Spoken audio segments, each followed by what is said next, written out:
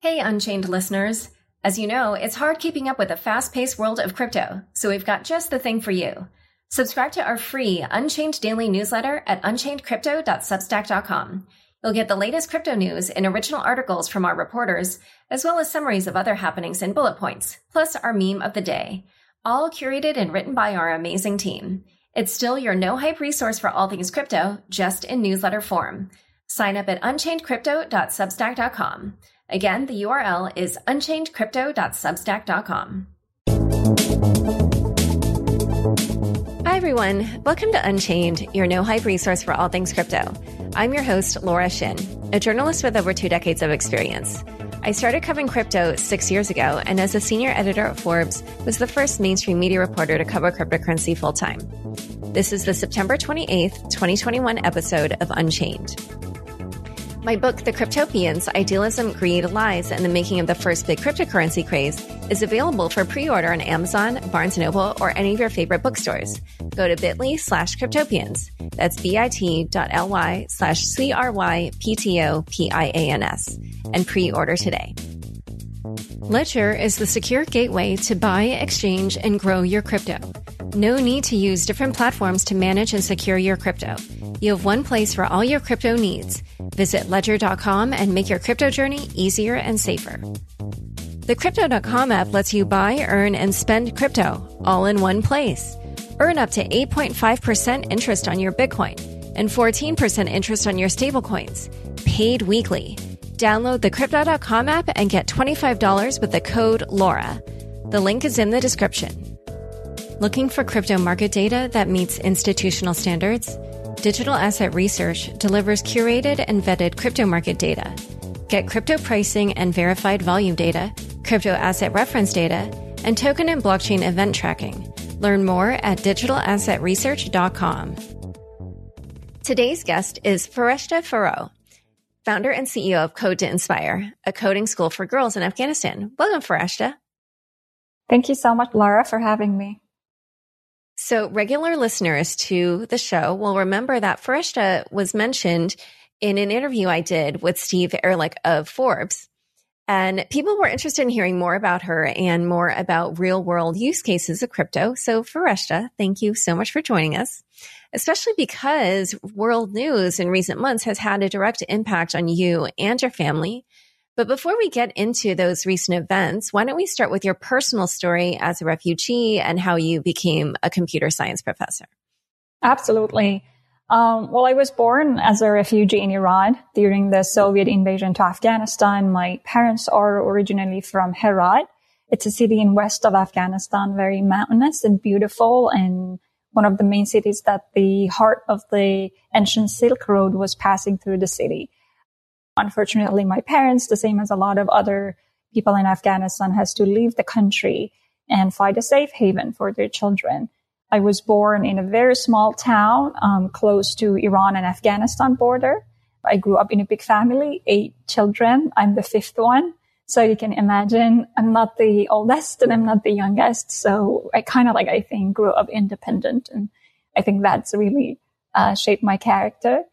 Certainly being born, as a refugee, grew up as a refugee, it's a lot of issues that you're facing. Not only the discriminations that you're facing with because you're just indifferent. And unfortunately, sometimes people look at you as an unwanted guest and they think that you're here to steal the opportunities from them. And that makes it very difficult for you to blend into the community. And then the financial aspects of it. Being a refugee, you will be denied access certain basic and fundamental rights in the country that you're in, such as opening bank accounts, accessing education in a school. And that was one of the big issues that we were facing with my family. And I remember that my mom learned how to stitch and make dresses. And by selling them, she could bring money to the family and she could invest in our education. So I guess from the very early age, I learned to be entrepreneur and how you can start great things with empty hands. And that's what I learned from my mom. And I know the value of education and how it is important. We moved to Afghanistan 1 year after the fall of Taliban, when the U.S. invaded Afghanistan in 2002, to Herat, and I applied for university entrance. And by chance and randomly, I got into computer science. That was certainly not my favorite field of study. And my family really encouraged me to continue, because they said it's the future. It's something that we think can help you a lot. And I continued studying computer science. I got my bachelor from Herat University, and then I received a scholarship. I went to Germany and I got my master's in computer science from Technical University of Berlin. Went back and taught as a computer science professor for about 3 years in Herat University.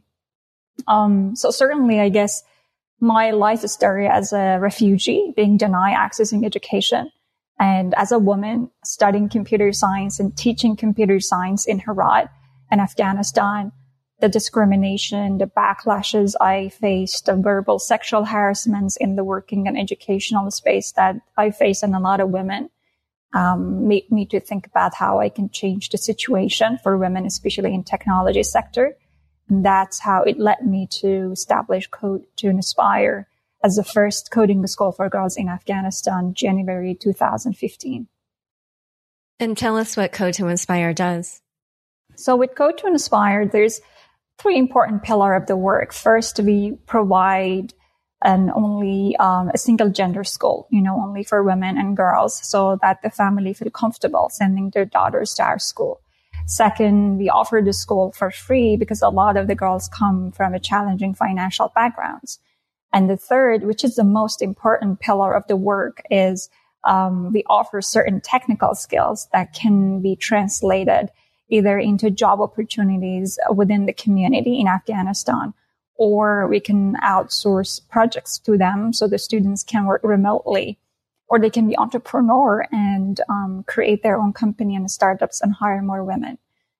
Since 2015, we've educated more than 350 students in our coding classes, such as game design, web development, mobile, and also blockchain, cryptocurrency, and graphic design class. With our graduates, the data that we have, pre-Taliban, unfortunately, since a month ago, 60 to 70% of our students found job within the community, and they're getting paid, some of them above average income salary, which is $150 per month in Afghanistan. We've outsourced more than 40 projects worth of $30,000 to our students, and a group of our graduates, about 10% of them, they created their own startups, raised funds, and hired more women. And our school, again, pre-Taliban, was a physical location in Herat, full-time for our students, and the classes were being taught in person.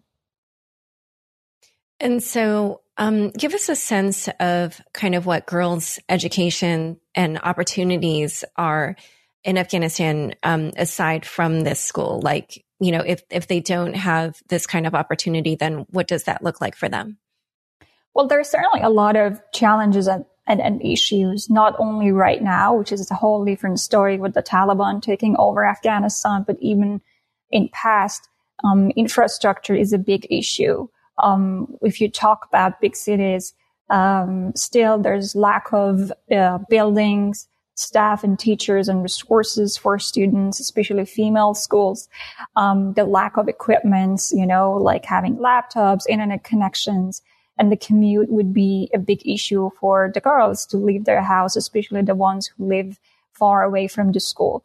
If you leave the big cities, in surrounding, and especially in villages, you won't have facility for that. You may have access to primary or maybe secondary education, but you don't have high school, just because, again, the population is financially underserved. There's not a lot of resources for them, such as schools, buildings, and the families won't feel comfortable, sending their daughters to travel a long way to go to the next big city to get the education. So the lack of resources and infrastructure really is a big issue to access equal education, especially for girls and women. And then beside that, of course, the cultural, the patriarchal society and the extremists make it very difficult for the girls to access education. Sometimes families become under the influence, of the extremists and won't let their daughter to continue education. Forced marriages, early marriages are one of the important factors that the girls drop from school, because once they get married, the fiance or the husband won't let them to continue education. And of course, again, financial issues. Not a lot of family can invest in extracurricular activities. They prefer to invest in the boy's education because they think that the boy is going to be the future breadwinner, not the girl. So they prefer to send the boy to the school, not the girl. So these are some of the main important factors of why girls' education would be very difficult, not only in cities, but also in areas outside of the city for Afghanistan. Can you maybe give some examples of kind of what risks girls face when they do try to seek out an education? Yes, well, definitely the backlashes, and the threats they face from either their family members or the community. A lot of times, maybe the male members of the family, relatives, would be against the education. And if they raise their voice, they may face threats. It can be threats such as they hit them, violence against women, they lock them at home, or the extreme way of extremists burn the schools for girls. We do have incidents of, extremists and the Taliban burning girls' schools, and that's make the family feel so scared and uncomfortable to risk the lives of the girls to, send them to school.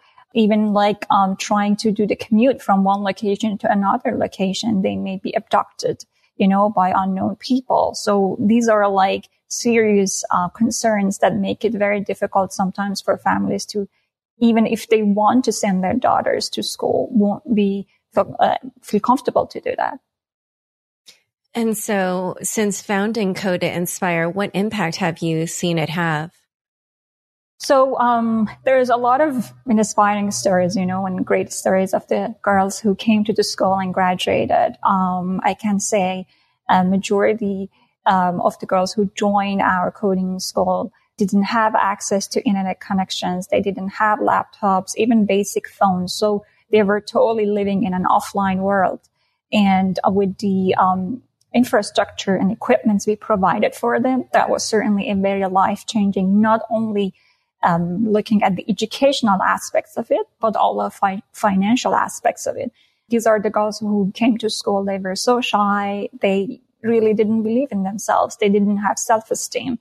And we encouraged them, building their own life around what they're learning and be outspoken and raise their voice. No one would question them. And we see that their self-esteem boosted. They now have social media accounts and write about their activities. I give you one example of one of our graduates. She came to the school when she was in 10th grade. And when we interviewed her, was why you want to join this coding school? And she said, I want to make money. And we were like, that's great. There's, nothing wrong with making money. And she came from a very financial challenging background. She even couldn't pay for the commute, but she was so motivated that we sponsored her commute, gave her a laptop to take home. And once she graduated, she was one of the top graduates. And one day she texted me and she said, you can't believe what I say, that I convinced a company that they're all men, that I can make a website for you and take your business online. And they agreed, and they're going to pay me $200. So I was like, wow, you're, such a badass, at such a young age to convince, the companies and men to give you an opportunity. And now you are bringing money to the family, which makes you to have a voice in the family and be a part of decision-making process in the family. And we have tons of stories like that. Yeah. Well, I was going to ask you, do you feel that the experience that the girls have, that it changes attitudes either in their family or in their communities, or does the existence of the school in general, has that had an impact in changing attitudes? Absolutely. When we started the program and we were kind of posting in our social media about our activities, a lot of people, especially men, very educated, even some computer science men. They're like, oh, like that's useless what they're learning. They're gonna get married. They're gonna like, go to the house, clean the kitchen, make babies and stuff like that. And, it was so offensive because they couldn't see that, there is a path to financial freedom with what we are trying to do. And, after a year or so, when we have graduates and we help them, with, jobs, and giving them opportunities, they brought the money to the family, and some of them actually made double or triple than the men in the family. And the family couldn't believe that the girl of the family is capable of doing something that the boy of the family is not. And they called us. They start calling us. The father, the brother, the husbands came, checked the school, and they said, we can't believe. We see that she's behind the computer. She's doing something. And we have no idea, but she's bringing money to the family. And they started calling the relatives and other people and encouraged their daughter to join in a school. And we received calls from others. So it became very organic once people realized that there's a value on investing education and the girls being able to bring money to the family. That's great. Yeah. I mean, just when you were talking earlier, it's such a contrast. If I think about growing up here in the US, like there's no question that you would send a girl to school. So, what you were saying is just very eye opening for somebody who grew up here. But one other thing I found fascinating was I have seen a video about Code to Inspire where the girls were making video games and the protagonist or the player in the game, they made it as an Afghan girl. And then the video showed that there were Afghan boys playing this game. And I just wondered, how do you think things like that have also changed perceptions of girls in Afghanistan?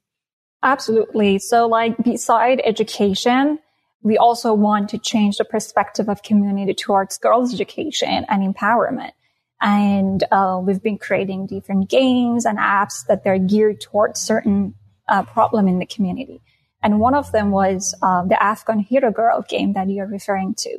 I remember we had a brainstorming session with our students in game class, and we were kind of like, okay, what would be the next game? And then they're like, we're kind of like tired of seeing all these like superheroes in the game are first mainly men. And we see that they're just like targeting certain geographical, a population. There's very less female superhero, and also like from Afghanistan or from a Muslim country. So then we are like, okay, what about we create our own superhero? And then they created the Afghan Hero Girl wearing traditional outfit and going through different stages.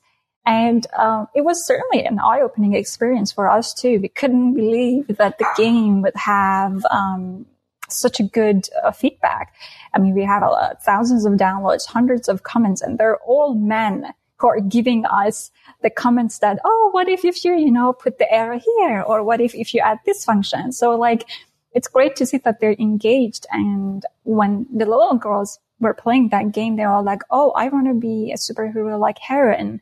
And, I want to, have that power. And I think that's very, very empowering and important in such a young age when they see a role model and a superhero that they can be that person. So at a certain point, Code to Inspire began adopting crypto. How did you guys start using it and why? So with the cryptocurrency, that's interesting. I get to know about it late 2013, I think early 2014. And that was again because of work that I was doing with Afghanistan, sending payments. And it was certainly a big issue, just, with the bank system requiring a lot of paperwork and takes a lot of time and all the KYC. And of course, it's Afghanistan. So people are kind of like giving you more hard time when you deal with Afghanistan, especially, I guess, with a financial issue. The Western Union also, we tried, but it was very costly with the fees that we had to pay. And those fees were a lot. $10 to $15 would be, covering a family for a couple of days to have food on their table. And then PayPal is not operating in Afghanistan. So that was also like not an option for us. And a lot of the people who were sending money, the girls were underage, so they didn't have a bank account. So these issues were very time consuming, where, you know, dealing with a lot of paperwork, and it was frustrating at some point. And that's how I learned about cryptocurrency and that time, of course, Bitcoin, and how fascinating is the technology that, like, very fast without any third party and so secure. You can just like send directly money to the girls and they can have it. And since then, I get to know more about the technology itself and then how we can help the girls. And we started sending crypto to Afghanistan. And then with Code to Inspire, particularly, we started teaching, you know, blockchain technologies, smart contracts, Solidity, decentralized apps to our students. And actually, as of this week, 5 of our students are part of the Consensus Academy, which we're very excited. So hopefully they will finish the course and it will be a great experience for them. And then with the organization itself, we do accept crypto as donation since 2015.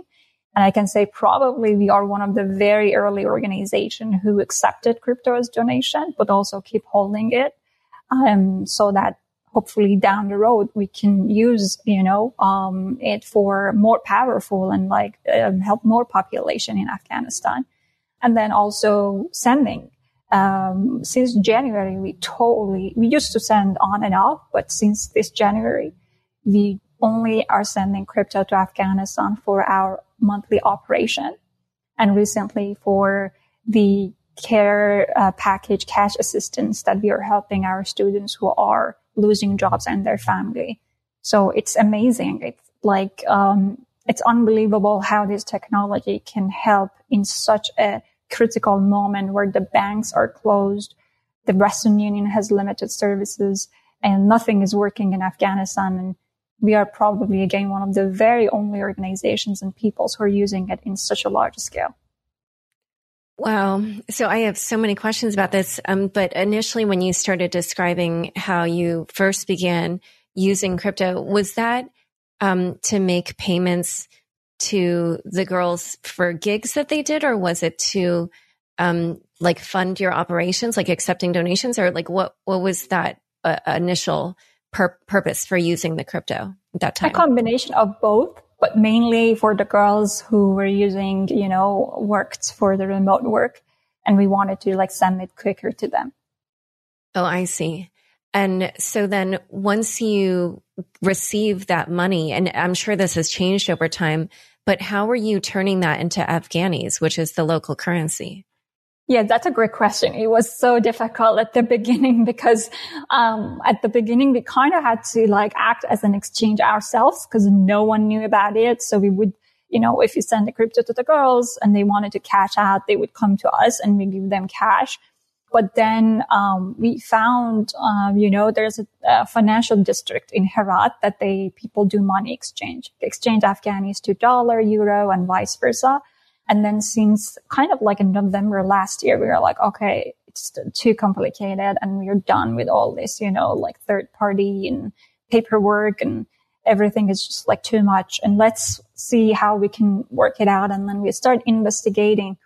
And then we found some people in the financial district of Herat that they said, yes, we can exchange crypto for you. And then we start in a smaller scale, you know, just building a trustworthy relationship with them and see how it works. And it worked so great for us that now that one person is actually about 3 or 4 people. So now there are more people who do that. So what we do, we send crypto from our wallet to our team wallet in Afghanistan. And then they go to the exchange and they convert it to mainly US dollar. And then we distribute the cash among the team, pay for, you know, rent, utility, and also again recently for the cash assistance for our students.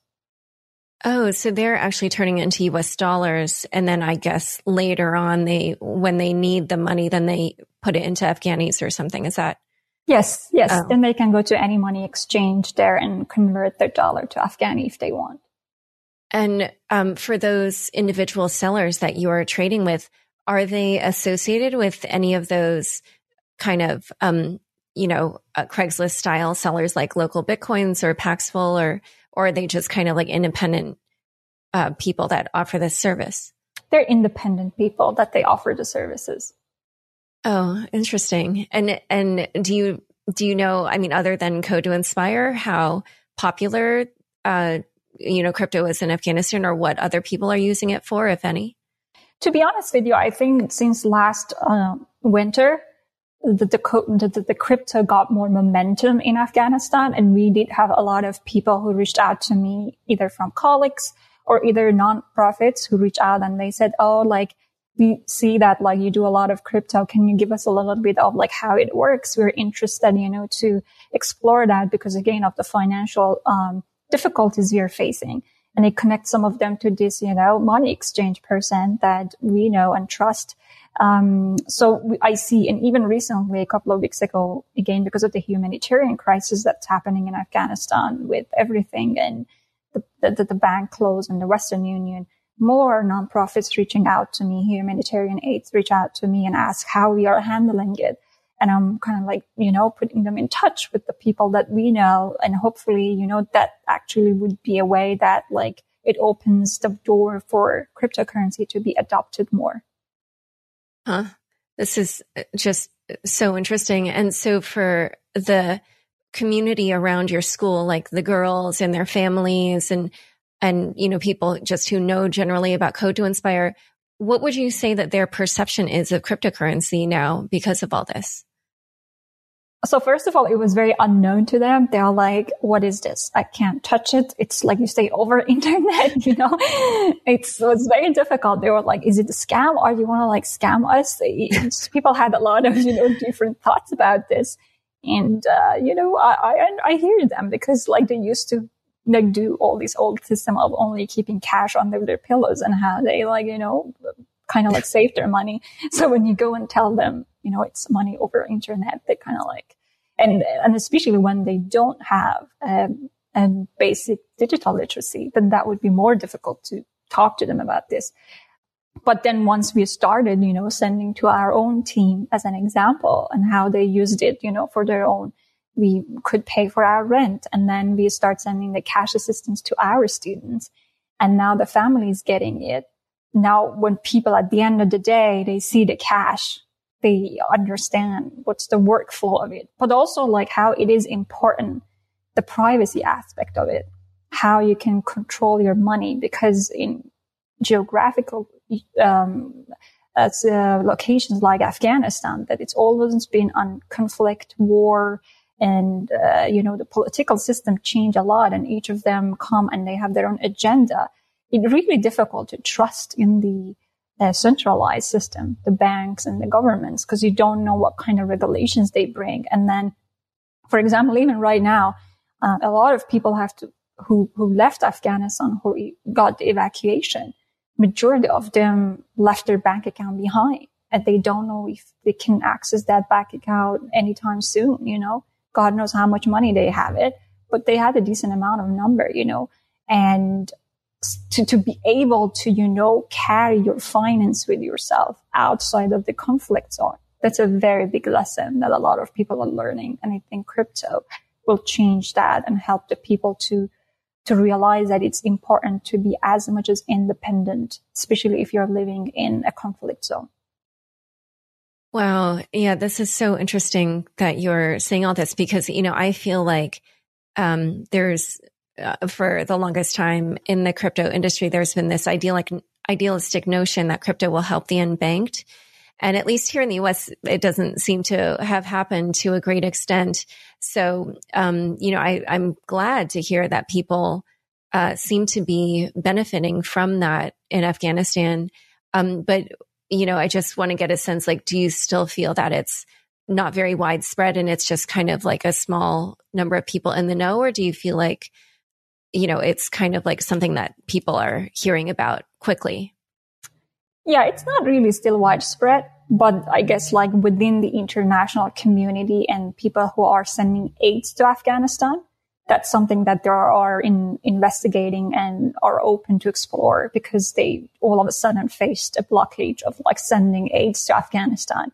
And they also like don't want to send the money to the banks with this situation. So they want to like they're exploring ways that firsthand send the money to the people who are in need. And that's the only way. So that's great to see that now the international community and the aides are looking at crypto as a way to, how fast and secure they can send funds instead of relying and sending money to the banks and to the government, I can say. All right. So in a moment, we're going to talk a little bit more about the effect of the withdrawal from Afghanistan of U.S. troops has had there. But first, a quick word from the sponsors who make this show possible. Does your firm need rigorously vetted crypto market data that's aligned with the latest regulatory standards?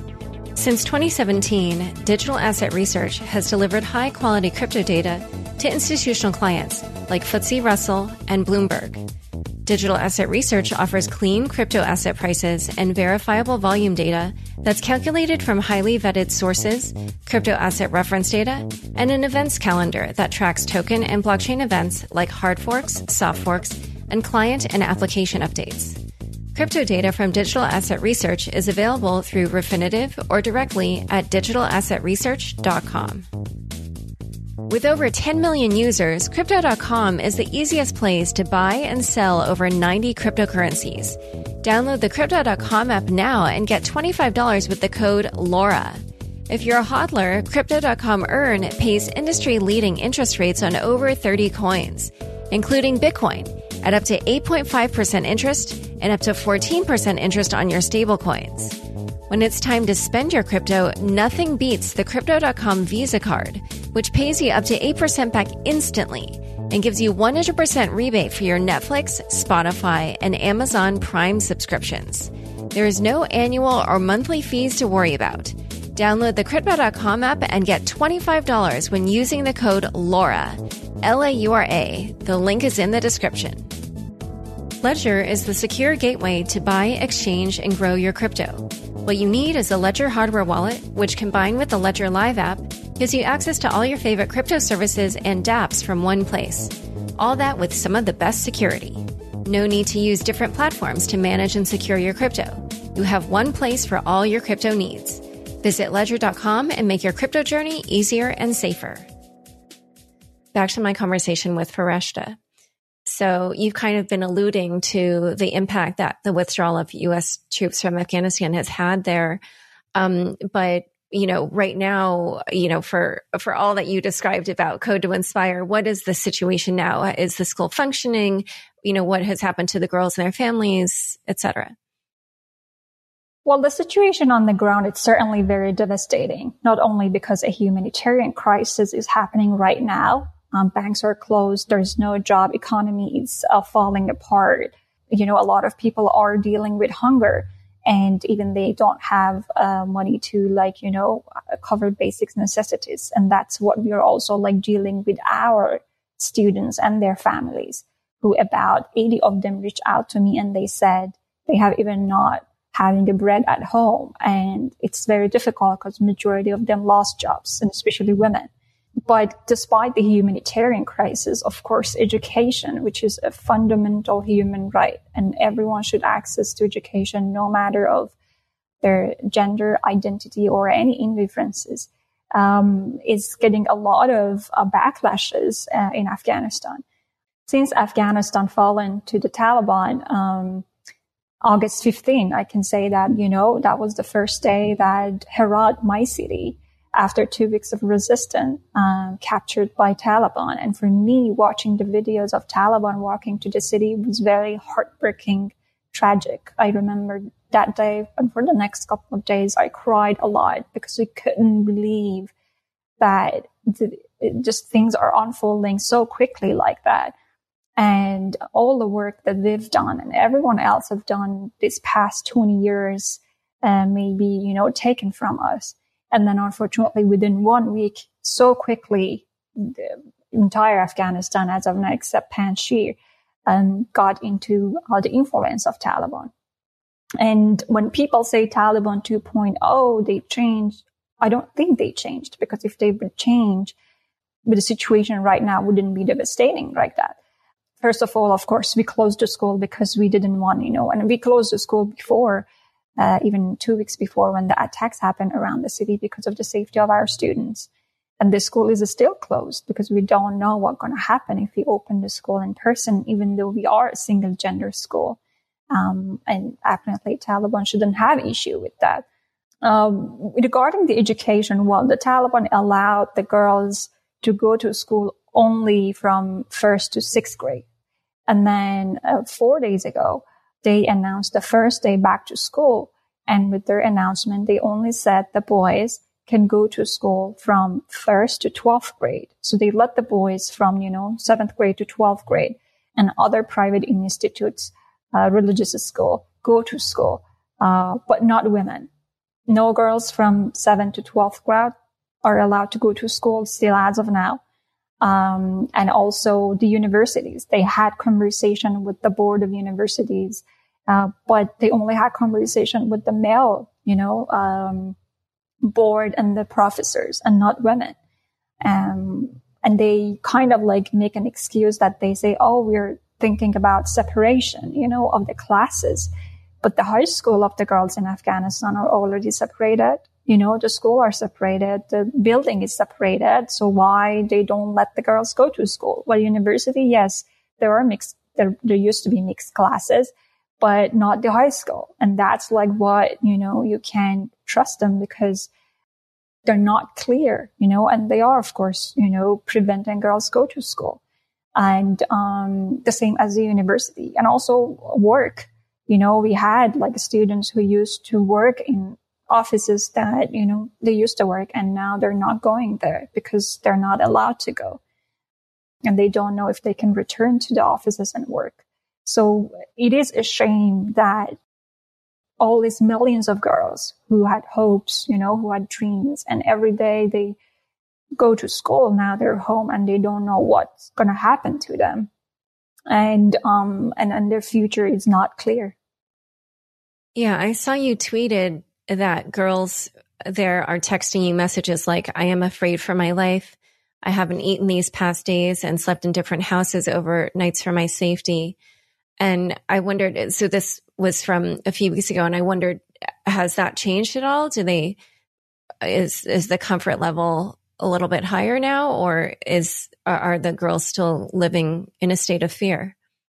Yes, I mean, definitely the girls are still living in a state of fear and trauma. I still, receive messages from girls that they're like, I lost hope. I wanted to do this and that, but I don't think if there would be a possibility for me to have education outside of Afghanistan, will you help me?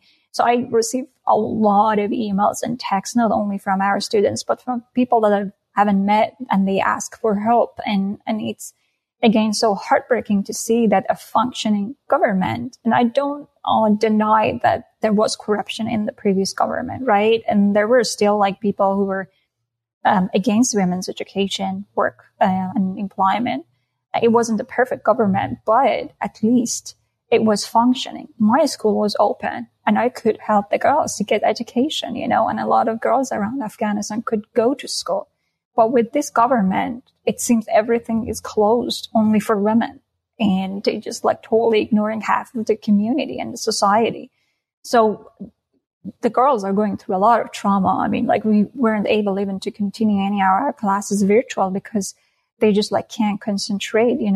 Some of them left the city with their family. They're in other cities. Some of them left the country, and some of them, their house got shot by the Taliban, or because of the explosion, the house got destructed. So just, I can't imagine, dealing with all that, you still, have the motivation to continue and have hope for your future. And so are you just kind of in an indefinite holding pattern with Code to Inspire, or is there any sign that would kind of make you feel comfortable opening it again? And also, when you talked about how you can't do virtual classes, I didn't know how widespread internet would be in homes. So I didn't know, is this something where they could kind of take these classes in their own homes or do the coding work in their own homes?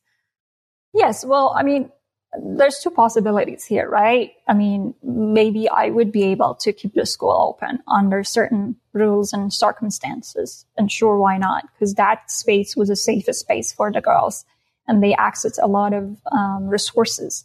And if that space can be open, and of course they would be safe, why not? I'll keep the school open and that would be great. But for whatever reason, if we wouldn't be able to keep the school open, of course, virtual is what we're going to pursue and do that. But within the next month or so, we hopefully have a better understanding of what's the agenda and how we can move forward. But absolutely, I will continue my work virtual. I make sure every girl has a laptop, internet connections at home. We put all the content we have online and we help them to, continue their classes the same as before, but virtual in a safe space at their home. And then help them to find jobs, remotely, which right now we still have about 3 clients that about 8 of our students are still working, and do their projects online, which keep them hopeful. And I think that's one thing that we will continue no matter what. Yeah, I did see that back in 2018, Code to Inspire did start a partnership with Bounties Network to allow the girls to collect bounties in ETH for fixing vulnerabilities in code. Is that something you're still doing? And if not, are there other ways that the crypto community or that blockchain technology generally can help in this situation? Yeah, that was actually a very exciting projects that we worked with. And we had some of our students get engaged to some small projects. And it was great, But right now we're not that much involved, but it was certainly a great eye-opening experience for our students to work, in such platforms and then get to know about crypto. And as of now, yes, I mean, we are trying to find people who wants to help us with their skill and expertise. And if they can help us to create a very strong, private, secure online platform, educational for our students. And then people who have experience teaching coding and help us with different, set of programming languages to create videos so we can share with our students or want to be mentor, and help our students with their codings. And with the companies, definitely, if they want to, offer internship for our students, part-time, full-time projects and work. I mean, these are the opportunities that we would be able, by giving a laptop and buying internet package for our students, help them to get motivated and continue what they do from the safety of their house. And there's also been a lot of talk and work on things like decentralized identity solutions or decentralized mesh networks for offering internet. Is that something that would be helpful in this situation at all? To be honest with you, I don't know what would be the Taliban, agenda regarding the internet censorship. I don't know if they, going to censor or are they going to track people or, what would be their agenda on that? Because, for example, before their attack to the Herat city, they actually bombed a main internet tower and electricity tower. And that actually was a huge damage to the entire Western region. The whole city and the Western region were offline for a couple of weeks. And, of course, with the work we do, and if it should be virtual, then that would be a big issue. So I think it's just again, depends on how they interact with, the infrastructure. If they're going to bring any damage, any censorship, any, tracking people. And these are the factors and variables that we really want to take into consideration and make it as private, encrypted, and, safe for the girls even to have an online identity. Okay. But so far it sounds like the financial part of crypto is what has been most useful for your school. Yes. Okay. Well, so in that regard, one question I had is, I'm assuming, and correct me if I'm wrong, that perhaps the cryptocurrencies that most people donate are Bitcoin and Ether, and they're also the most liquid. But at the moment, or really for kind of a while now, they've both been experiencing somewhat high fees on the base layer chain. Does that affect you at all? I noticed today, the date we're recording, that the fees, the average transaction fee on Bitcoin is about $2.50. And for Ether today, it's a little under $4. But a few days ago, it was high as $7. So I didn't know if that has affected you at all, or if it's not something that, if it's something that the sellers don't really count. Yeah, we really haven't faced issues with that. And again, with the person who exchanged the crypto for us, even there, they don't charge us like a crazy amount. We want to make them happy and keep them happy to do business with us. So we pay a very small fee to them. But so far, no, we haven't been much influenced by that. And again, the fact that we are using this technology, and in this situation, it's just like the best tool that's just enabled us and helped us. So we are very happy with the way that we are managing our finance and sending money to Afghanistan. So from your perspective as somebody who does use crypto a lot in a very crucial way, are there any kind of like requests you would make to developers in the industry for tools or for, certain types of technology that you feel would be useful, or just anything you feel that entrepreneurs in the space could think about? Yes, I still think that, as you said, when we talk about crypto, when we say the notion of it was to help the unbanked and underserved communities, I think it's still probably a lot of the solutions that comes out. It's for more privileged people who do have access to bank, who do have credit cards or some sort of, financial freedom and living in a more relaxed community. So any solutions, especially for people who live in a constant conflict and, war and displacement, either to keep their identity private, to keep their, documents private, and that can carry with themselves, any part of the world. I think that's something that's very important, how you can keep your documents somewhere, very private that you can access, but also like you can use it, because down the road when you're a refugee, you leave everything behind. And even carrying certain documents would be very dangerous for you, because then they can identify who you are. And that would be a big issue. So that's something that I think if there are solutions around, would be helpful. And also in case of finance, again, solutions of like if exchanges or any apps or any solution that can help people not only rely on the local exchange, but, create, more faster and easier way for them to access the crypto market, but also would be able to cash it out. I mean, right now, if you want to create accounts on different exchanges, the KYC, which is understandable, but it would be very difficult for a lot of people in Afghanistan just because a lot of them don't have proper documents and identification. And that's one step that won't let them to even create an account, let alone to use that exchange and everything. Yeah, well, that's what I was talking about when I was mentioning blockchain-based identities. But have you, I don't know of any that are kind of in widespread use. Is that something that you've looked into at all? No, to be honest with you, I don't have any knowledge around it. Yeah, I don't feel like I've heard kind of a lot of, concrete work in that area. But that is something that I think could address these issues that you're discussing. As, we've been discussing throughout this interview, there's clearly a lot of sexism and discrimination that you have faced in Afghanistan as a woman. But this is an issue in a lot of parts in the world. And here in the US and just in general, you could say in the Western world, like Europe and the US, there aren't as many women in crypto or involved in blockchain technology as there are men. And I just wondered, from your experience as a woman in tech in Afghanistan, do you have any advice for bringing more women into crypto, or advice to women in the field who feel that they're facing sexism and discrimination? Yes.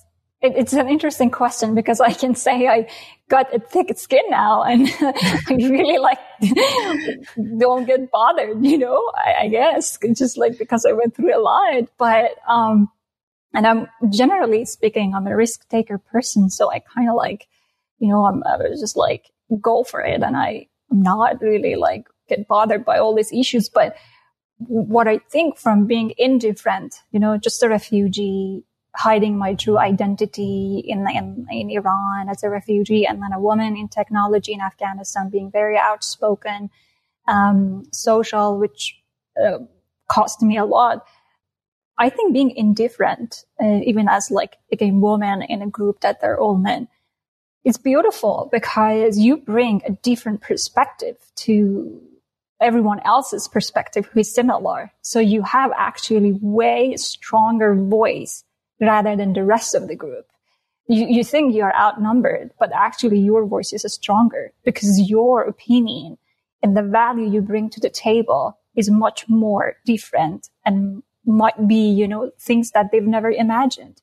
So I think even if you walk in a room, doesn't matter if it's like a tech meeting, in crypto space, any space that you walk in and you are one of the very few women or the only woman, you should be so proud that you are in that group because those people actually given an opportunity to see a different perspective. So for me, I think you have to just go for it. And those single number of women in those meetings are actually opening the doors for other women to walk in. So it is an opportunity for us to take it and change the environment. And of course, it's not an easy path. I'm sure a lot of women face a lot of, sexism, verbal, sexual harassment, and any other backlashes. But I think it's that I can be the one who can open the door for the rest. Then sure, I'll take it and I'll lead that path. Earlier in the episode, you said that you had a lot of inspiring stories like that one that you told about the girl. And I wondered if you wanted to share one more. Yes. We had one other student that she was working with a client here and working on the graphic design. And she was also coming from a challenging financial background, but she was brilliant student, very great graphic designer. And they really liked her work and they picked her for doing the work for them. And she worked so good that the client were like, oh my God, we are so, happy with her. And they used to pay her $10 per hour. And then they said, now we're going to pay you $30 per hour. And with that money, she used to use the laptop that we were giving her to do the work because she didn't have a laptop. She not only makes a lot of good money that she bought a laptop for herself, but also paid for the education for the brothers and also helped the families. And that was and when she texted to me and she said, I couldn't believe that when I walk into this school, I could make this money. And I can buy a laptop for myself and now do the work and help my family. It's just unreal. And that was the whole world to me to see that her life changed like that. That's so great. I love it. So for listeners who are interested in helping Code to Inspire, what can they do? Where can they go? We are a nonprofit registered US 501c3. So we are a tax deductible organization, both for, fiat currency and cryptocurrency. So if they're interested to support us, sponsor students, especially with the cash assistance that we are dealing with now, or purchasing equipment, they can check our website, code2inspire.org, and they can donate to our cause. Besides that, we are looking for people who are interested in what we do right now and care about the future of Afghan girls and their education. We would like to have their expertise, as I said, in case of building a virtual system. If they've been teaching coding, use their, materials and curriculum. If they are looking to hire our graduates and students, we are happy to have a conversation.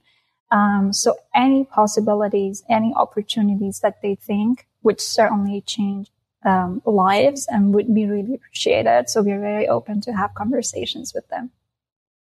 Great. And where can people learn more about you, such as a Twitter handle or something? Yes, my Twitter account, F_Farouk. That's my Twitter handle. Perfect. Well, thank you so much for coming on Unchained. Absolutely. Thanks for having me, and appreciate that you gave your platform in such a difficult time for Afghanistan to shed some light and just raise more awareness about what's the current situation and the future for women of Afghanistan. Yeah, and I really wish you and all your students the best of luck navigating this time, and I really hope everything works out the best for all of you. Thank you so much. Thanks so much for joining us today. To learn more about Fereshteh and Code to Inspire, check out the show notes for this episode. Unchained is produced by me, Laura Shin, with help from Anthony Yoon, Daniel Nuss, and Mark Murdoch. Thanks for listening.